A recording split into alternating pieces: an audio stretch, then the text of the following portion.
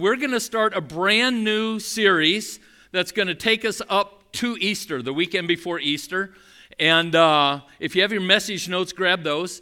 And we're going to talk about the 7 final words of Christ while he was on the cross. Matter of fact, there are more phrases than just words. But Jarrett this morning prayed and talked about the fact that there's the power of the cross, that we become more aware of it. Well, not only was what Jesus did on the cross powerful, but what he said was also powerful on the cross. So, and we're going to look at it, and we did this similar kind of series years and years ago, but it's still good, right? These are Jesus' words, so we could talk about this every week. But as I'm going through it, I realized that every one of these 7 statements that Jesus made are very deeply and practically theological. I mean, there's some deep theology we're going to dive into that is very powerful for all of us and very practical. It's stuff we just not only know, but we use it. It's a part of our life if you're a follower of Jesus Christ. So we're going to dive right in. And what happened is, many of you know the story. Jesus is hanging on the cross, and that's when he makes these statements. But to get there, what happened was, on Thursday night, the week that he died, he was arrested in the evening, and all throughout the night, he faced 3 illegal, both religiously and governmentally illegal trials. They made false charges against him, and finally they rallied the people against him, crucify him. So finally he was turned over to the Roman authorities, and he was crucified. And so not only was he beaten and whipped and all sorts of things, but they finally nailed him to the cross, and he's hanging there on the cross when he makes these statements. So from 9 in the morning on Friday morning until 3 in the afternoon when he died, this is when these all took place. So we're gonna go a little bit in order of what the Gospels share or believe that these 7 statements were. So let's dive in. The first one we're going to look at today is a word of forgiveness. It's talking about dealing with the guilt that that all of us are guilty of. We're guilty of guilt. We have guilt, therefore we're guilty, right? Anyways, we'll figure that out. Here's what it says, chapter 23. The crowds trailed along behind him, Jesus, including many grief-stricken women. But Jesus turned and said to them, "Daughters of Jerusalem, don't weep for me, but weep for yourselves." Two others, both criminals, were led out to be executed with him. Finally, they came to a place called the Skull. It was a little hill outside of the city of Jerusalem, and the reason another name for that was Golgotha, which means a place of the skull, and because the side of the hill looked like the carvings of an actual skull. And it said all 3 were crucified, Jesus at the center and the 2 criminals on either side. Then Jesus said, here's the words we're going to look at today, "Father, forgive them, for they do not know what they're doing." And the soldiers gambled for his clothes by throwing dice. As the crowd stood watching, the leaders laughed and scoffed at Jesus. "He saved others," they said. "Let him save himself, if he really is God's chosen one, the Messiah." The soldiers mocked him too, and they offered him a drink of sour wine. They called out to him, "If you are the King of the Jews, save yourself." So all this is happening within moments of Jesus hanging on the cross. Yet, in that moment, he looks down at them and he says, "Father, forgive them, for they don't know what they're doing." These are, "Father, forgive them," are probably the most powerful and necessary words that Jesus ever spoke while he was here on this earth, and how they affect every one of us. But think about this. This was moments after Jesus had been beaten, he had been slapped, he had been whipped within inches of his life. He was made to carry his own cross part of the way to Calvary. He was nailed to the cross, excruciating pain of crucifixion, hanging on the cross, and the first thing he says, Father, forgive them. I'm going, I couldn't do that, could you? Yet Christ did that.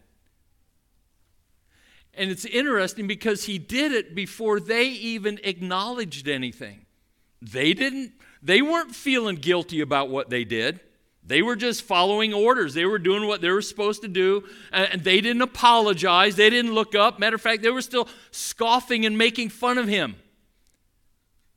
So before any of this happened, before they did anything positive toward him, he said, Father, forgive them.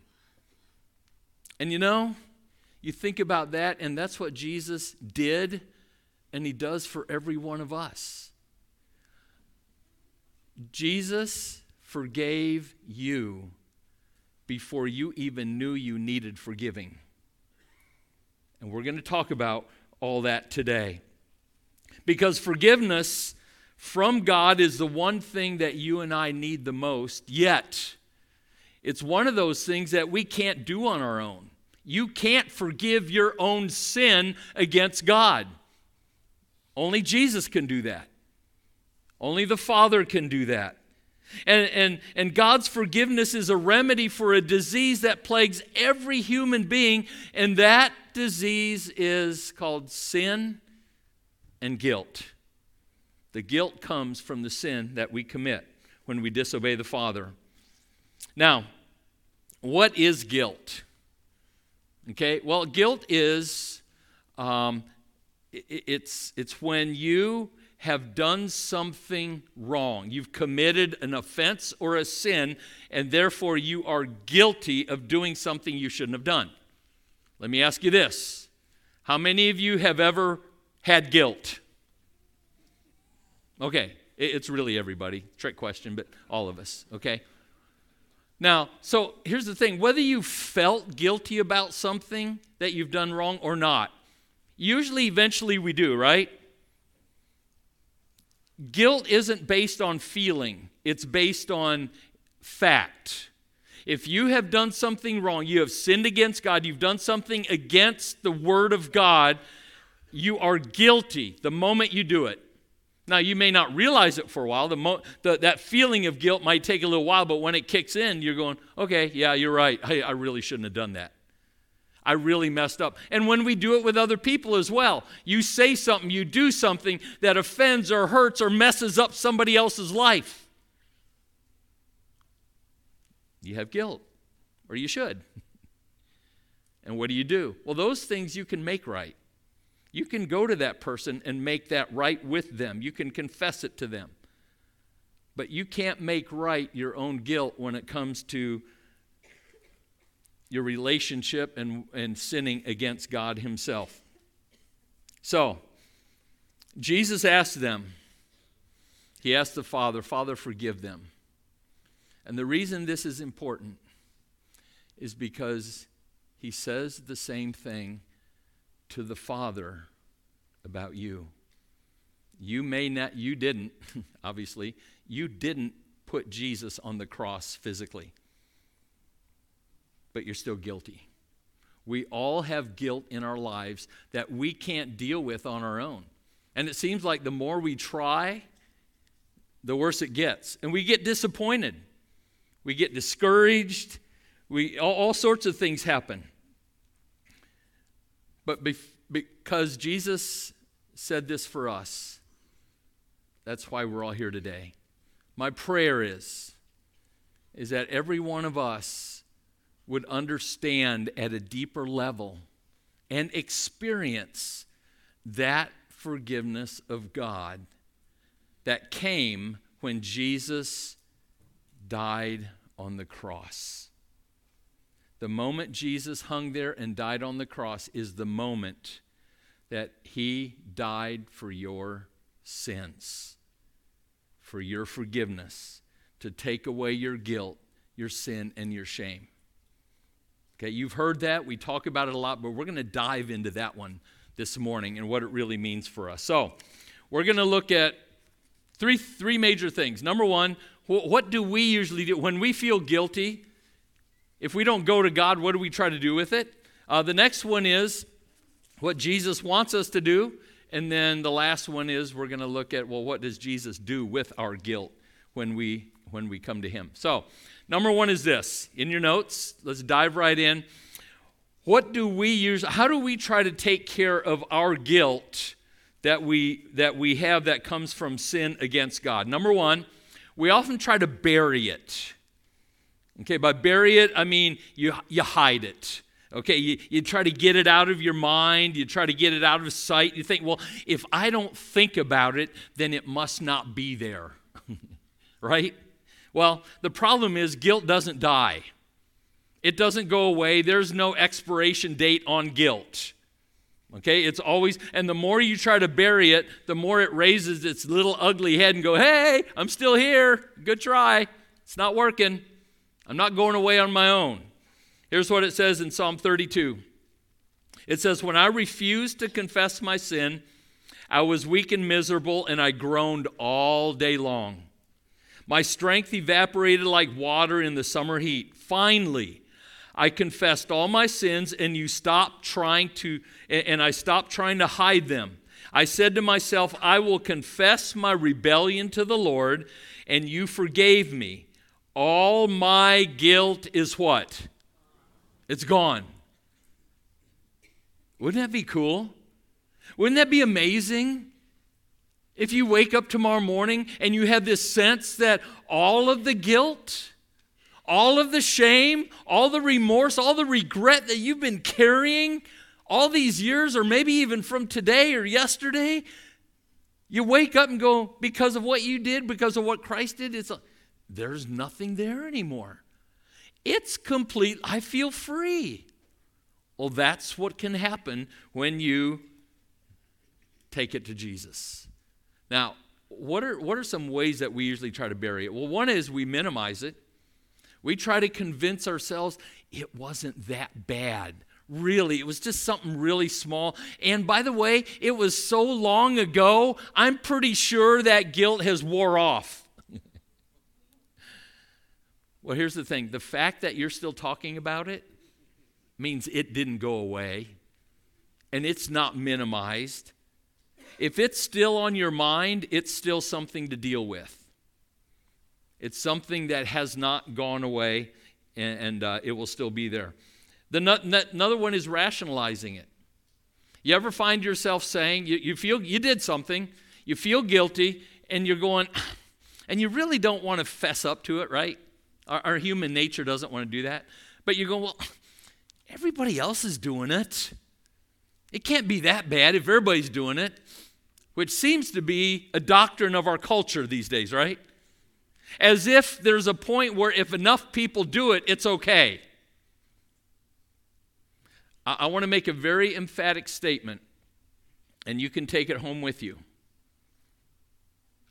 Sin is sin. Is sin. No matter how many people are doing it. No matter how many people try to justify it. God's word is true, and it will never not be. Okay, does that make sense? Okay, inside this building, I think we have this isn't always true outside of this building as far as what people believe. It doesn't matter if everybody else in the world is doing it. If it is wrong, it is wrong. No matter what you try to tell yourself. Another one is we compromise. If you've been doing something long enough and you don't clear it up, you don't take care of it, you don't deal with it, what happens after a while is you've tried. You've tried to confess it, you've tried to do all these things. But if you do it long enough, there's something inside of you that says, you know what? I can't stop doing this. Therefore, I'm just going to have to live with it. And we convince ourselves. And we try to justify it. That as if when I do it long enough, it's okay to keep doing it, right? The problem is, here's the thing, if you need to justify something, it's still there. It doesn't go away. There's no time limit on it. So, the thing is this, Proverbs 28 says this, if you hide your sins, you will not succeed. Probably if you've been in church for a while, you've heard the King James version of this verse that says, be sure your sins will find you out. Anybody ever hear that one? Okay, your parents probably told you that when you were a kid, right? We all heard that. But here, and we have mixed interpretations of this, but the actual interpretation or the actual words of this verse actually have a comma in there where many translations don't.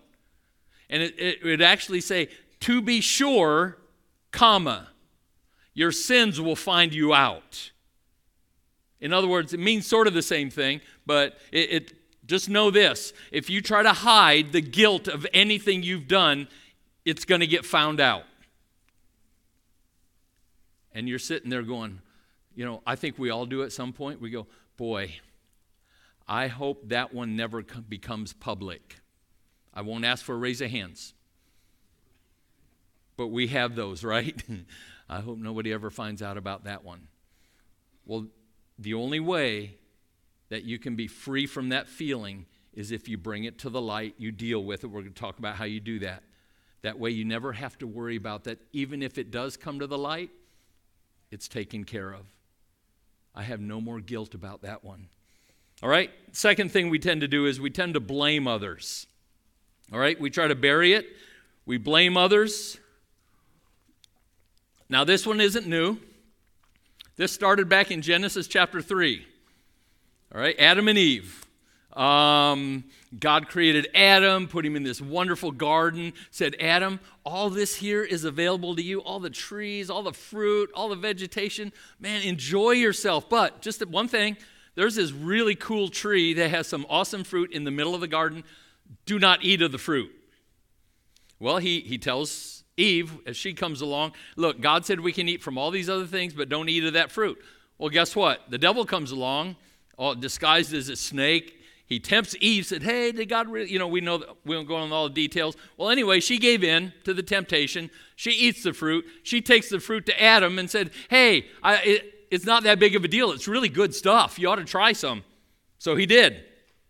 And all of a sudden, Adam felt guilt. The first time ever in the history of mankind, Adam disobeyed and he felt guilt. God comes to him and he says this. He said, Adam, what's going on? Why are you trying to hide? Did you eat from that tree? And he says this in Genesis 3:12. He says, it was the woman that you put here with me, the man said. She gave me the fruit, some of the fruit, and I ate it. So what does Adam do like any guy does? It's her fault. If you wouldn't have given me her, everything would be fine, right? And so we still do. That's just we want to blame other people for what we have done. It's always somebody else's fault. All right? Kids blame parents, parents blame kids, spouses blame each other, employees blame the boss blame the employees. It just goes down the line. Nobody wants to take responsibility for what they've done. As long as I can deflect, as long as I can accuse somebody else and excuse my own behavior, I don't have guilt. Why would I feel guilty for something you made me do? After all, right? So, why do we do this? Is because guilt never wants to own up where it came from. It doesn't.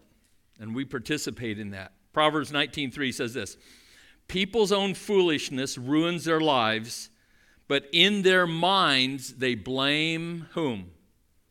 The Lord. Now, what does this mean?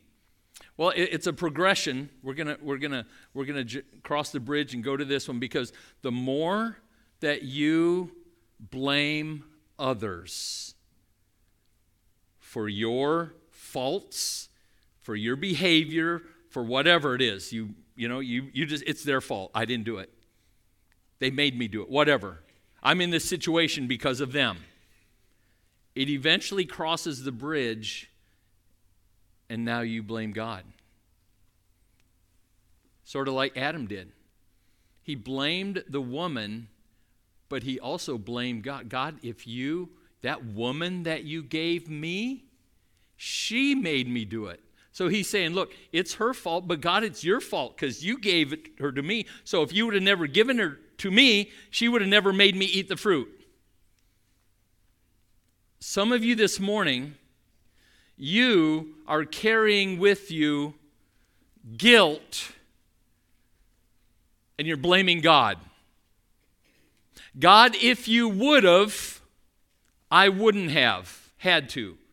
God, if you wouldn't have done this, then I'd be in a different situation. It's time to stop blaming God. It's time to stop blaming others.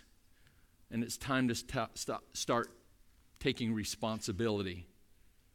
Now, the third thing we do oftentimes is we beat ourselves up over it. Okay, maybe we don't bury it, maybe we don't blame someone else, but we sort of take it all on ourselves.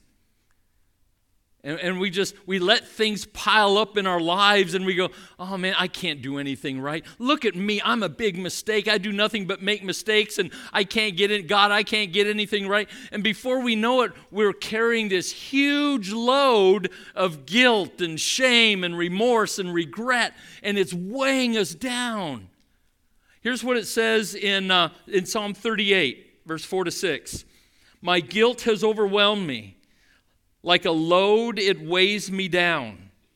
Because I was foolish, and I am bent over and bowed down. I am sad all day long.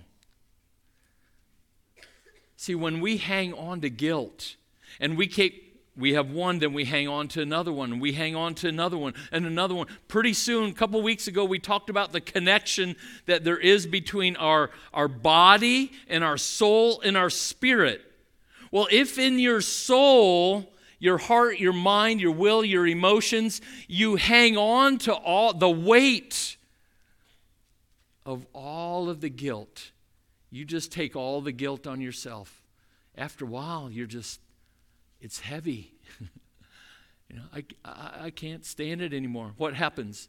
Your body begins to feel it because it turns into discouragement. It turns into depression and all the things that come with that. It turns into resentment. Yourself, others, God, and pretty soon there's bitterness. Many doctors will tell you, medical professionals, when they see people come into the hospital in serious medical conditions, yeah, they're suffering medically, physically. But when you get to the root of it, many of them will say, you know what? If they would have gone to counseling, to therapy, or if they're Christian doctors, if they'd have gone to Jesus, they wouldn't be having these physical problems right now. It's all connected, folks. So much of what we're dealing with physically is because we're trying to carry a weight. The weight of sin, the weight of guilt, the weight of shame. That Jesus said, why are you doing that? Why are you holding on to all that stuff? I took care of it when I was hanging on the cross. Just come to me. I'll take care of all that. But even for those of us who are Christians, we still will hang on to things. And we'll wonder, why am I so discouraged? Why am I dealing with depression? Why this? Why that? And Jesus says, over here, I can help you with that. Let's work on this one together. So what does he do? What does Jesus want us to do with our guilt? Okay, this is what we tend to do. We want to bury it, blame others. We want to carry it all on ourselves, beat ourselves up over it. Well, let's start with 1 John 1:8. And it says this. It says, if we claim we have no sin, we are only fooling ourselves. In other words, we're lying to ourselves. And we're not living in the truth. Okay, so that's the foundation. If you would say, you know what, I'm good. I'm good. Thanks, Pastor, for the encouragement this morning. But you know what? I don't have any sin or guilt to deal with. You're lying. Sorry, just telling you the truth. Now, you may not have it at the moment, but you have messed up, and there has been guilt. So what do we do with it? Number one, if this morning you would say, I'm really struggling, what do I do with this guilt that I'm carrying? Number one, you admit. We admit what we've done, and we do it very specifically. We face it head on, because until you admit, any person who's gone through any kind of addiction, any kind of recovery, any kind of situation that you move ahead and be free from, you know the number one step is to simply admit. You admit your feelings, you admit where you're at, you admit what you've done to get there, you admit it. You face it head on. And until you do that, you're never going to change. You're never going to be free, and you're never going to be forgiven. As much as you try all the other things, even if they sound good, until you personally admit, you come to the point of saying, okay, I'm going to stop blaming anybody else. I'm going to stop trying to bury it. I'm going to stop, just trying to carry all this weight. I did it. I'm guilty. Here's what I did. Just admit it. Proverbs 20, verse 27 says this: the Lord's light penetrates the human spirit, exposing every hidden motive. In other words, when you come to the point of admitting it, you're also sort of inviting. You're inviting the light of Jesus Christ to shine on your life, on your heart, on your soul. And you're saying, God, show me anything. There's several verses. Search me, O God, know my heart, my soul, my thoughts, all that. Show me those things. And we invite the examination of the Holy Spirit and say, God, if there's anything here, show me. And then when he shows you, you deal with it. You admit it. You confess it. You hit it head on. Because some of our sins, some of the things you feel guilty about this morning, you already know. As we've been talking today, you're going, yeah. I probably ought to take care of those. So we know those. We have plenty of those, right? But how about the things that maybe we're not that aware of anymore? They're sort of under the surface. And if somebody were to tell you, remember that, you go, oh, yeah. I remember that now. I still feel it. Just there's so many other things before that. And here's the thing. When God brings up something very specific, you confess it and admit to it very specific. Not just, okay, Lord, all the things I've ever done wrong in my life, I admit it and forgive me. If you committed them specifically, you confess them specifically, whatever they might be. Bring them into the light. The second thing, okay, I admit, and next thing is I accept responsibility for it. Now here's the thing. When you are confronted with guilt, and when you are come face to face with something that you've done that's either wrong or bad or it's sin, whatever it is, and you say, yes, I did it, but in your mind you're going, but. If you add that word to whatever you just said, I did it, but, you are not taking responsibility for it. You're trying to justify, yeah, I did it, but I had a good reason for doing it. Or, God, you don't understand the circumstance that made me want to do that. Or you don't know the pressure I was under. And you just keep going. You cannot add the word but to, yes, I did it. I did it, exclamation point. You take responsibility for it. Because the truth is this. You will do wrong things. You will sin. Perfection is not the issue. The only time you will never do anything wrong is when you leave this earth and you're in the presence of Jesus. Until then, we all have that potential and that possibility. The issue is, what do you do with it when it's been revealed to you that you need to take care of something? That's the issue. A great example of this is in the Old Testament. We won't go into all the details, but King David, a man after God's own heart, he loved the Lord, did a lot of great things. He messed up a couple times. One of those times you're going, and God still loved him? Yeah, in the city of David, he had a palace. It's just outside of Jerusalem. Some of you have been there and seen this. He had this big, kingly palace, and he had a big rooftop. And in that area, it's up on a hill, and it overlooks a valley. And during that time, he could oversee all the other houses, the whole city around him. And one day he's up there just going, oh, God, you're so good. Oh, look at there, Lord. She looks pretty good. There's a woman on her rooftop taking a bath. And he goes, hey, aides, bring her here. We want to have a talk. Well, they bring her. He commits adultery with her. She gets pregnant. And he goes, uh-oh, now what are we going to do?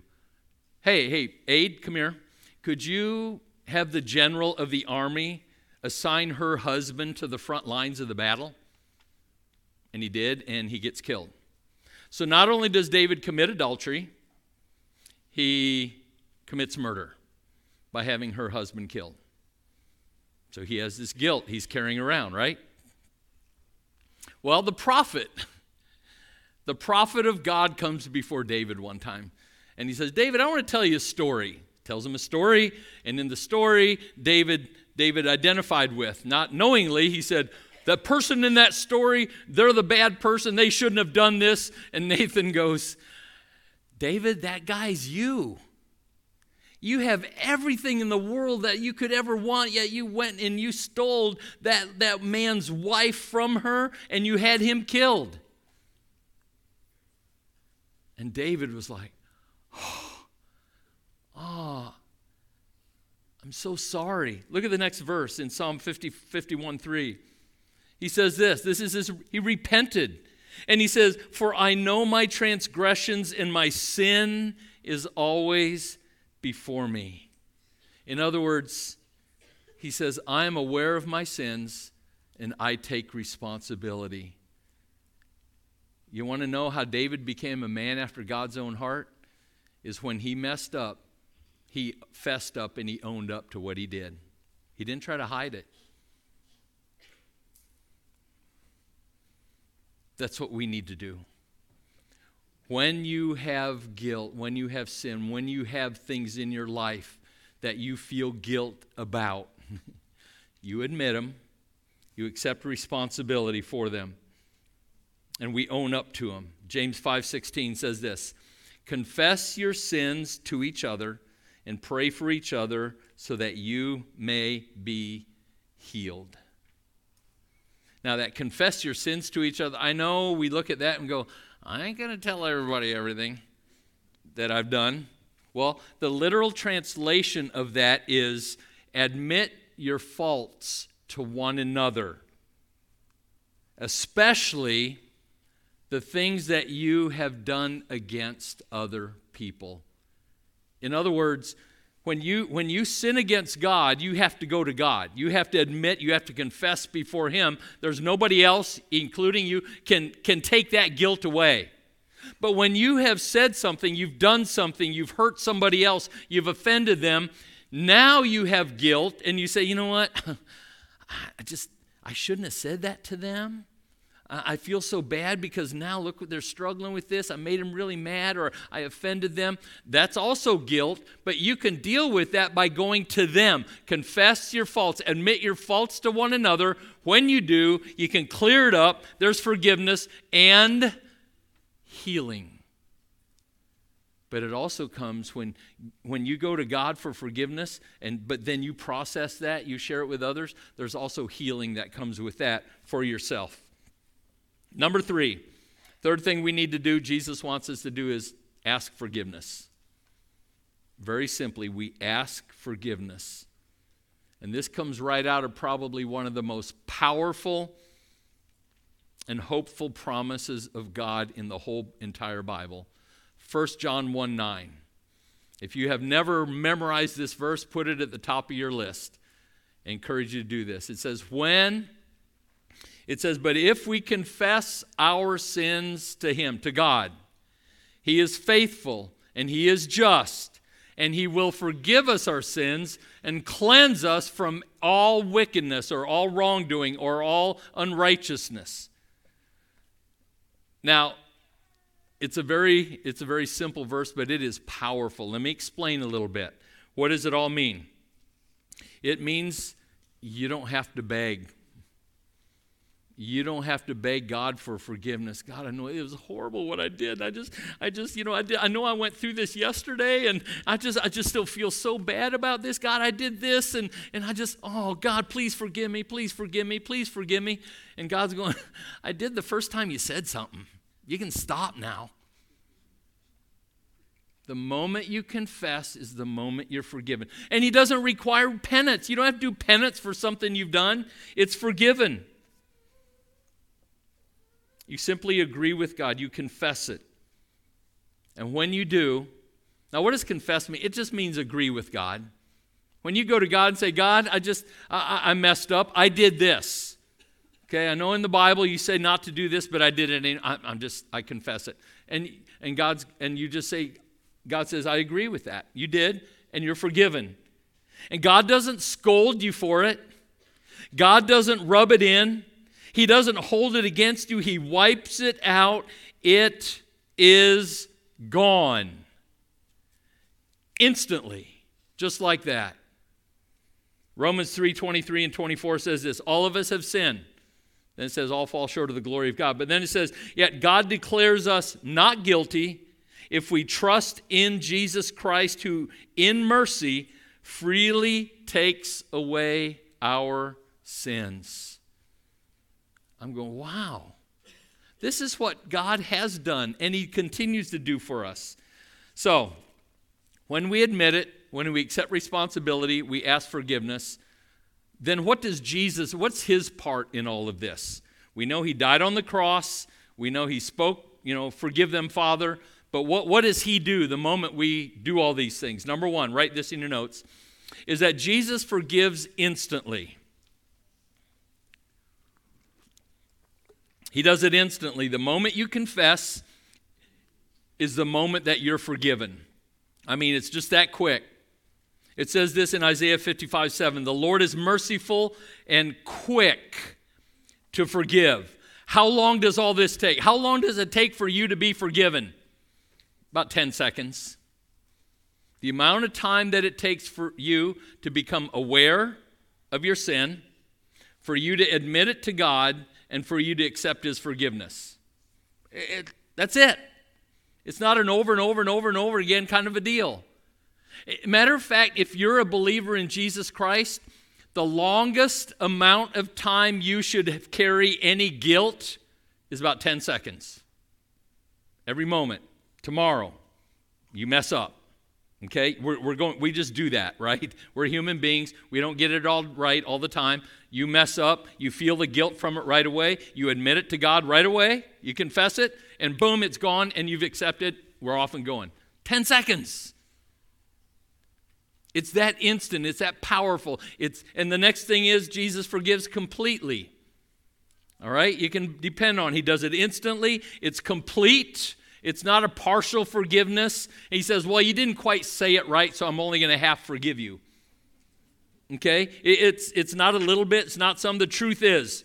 And here's why we can claim these promises, is because your guilt has already been paid for. When you confess, Jesus doesn't have to climb back on the cross and go, oh, another one. Okay, here we go. He died, the Bible says, once for all sins, past, present, and future. So think about this.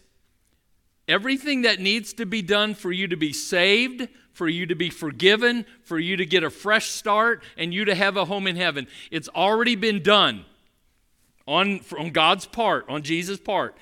The only thing left is you. For you to reach out, to confess it, to receive it and apply it to your life. That's it. That's all that's left to do. So why are you walking around with guilt and shame in your life? It's not God's fault. It's you. You have yet to let it go. You have yet to bring it before God and let God deal with it. Colossians 2:13. I love these verses. It says, you were dead because of your sins and because of your sinful nature was not yet cut away. Then God made you alive in Christ, with Christ, and he forgave all your sins. He canceled the record of the charges against us. He took it away by nailing it to the cross. Notice all these things that God has done, all these verbs are past tense. They've already happened. They don't need to happen again. Christ died once for all, and he took it away. They're already done. And the thing is this is why this is so important. It all comes down to maybe, for some of you, this one concept. If you don't understand this process and the power of forgiveness and what Jesus has done, then you're going to tend to think that all of the bad things that happen to you are God still punishing you for what you did. You ever feel that? Well, this happened in my life, and God must still be making me pay for that thing. He doesn't do that. If Jesus died for your sins, for your guilt, you confess it to him, it's done. It's erased. It's gone. Matter of fact, it also tells us that the punishment for your sins, everything that you deserve when you've done wrong, you deserve punishment for it. Guess what happened to it? It was nailed to the cross. When Jesus died, the punishment of your sins was nailed with him. It's done. So if you feel like you're being punished for something you've done and you know you've confessed it, it's not God. It's not him at all. Maybe it's something you're doing. Maybe it's something someone else did. Or maybe it's just life itself. But God's not holding anything against you anymore.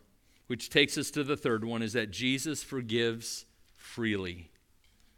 Repeatedly and freely. Every time you confess, even if it's 35 times a day, you're forgiven 35 times a day. If you keep confessing the same thing, you messed up 10 years ago and you keep confessing that, God says, just the one time was enough. Maybe you need some healing. Maybe you need a different perspective now. It says this in Ephesians 1:7. He is so rich in kindness and grace that he purchased our freedom with the blood of his Son, and he forgave our sins. That is the message of the cross. Okay? It's the message that Jesus spoke while he was on the cross, but it's also the message of the cross. Jesus died to forgive every one of us of our sins, once and for all. So when Jesus said, Father, forgive them, he was talking about the people right in front of him, but he was talking about you as well. Every one of us here this morning. Father, forgive them, for they don't know what they're doing. I would say amen to that one, right? Last verse. So what is the result of all this? Well, Psalm 32 says it this way. Oh, what joy for those whose disobedience is what? Forgiven. Yes, what joy for those whose record the Lord has cleared of what? Guilt. What joy. That's for every one of us here this morning. You can walk out of this place this morning with a skip and a hop and a song in your heart going, hallelujah, praise God, I'm forgiven, I am free. Jesus took it all from me and for me. He's already done that. But there's only one thing that needs to happen between here and that feeling of joy, is that you confess. You simply tell God, God, here's what I did. Thank you for forgiving me. You accept responsibility, you admit it, and then you ask that forgiveness.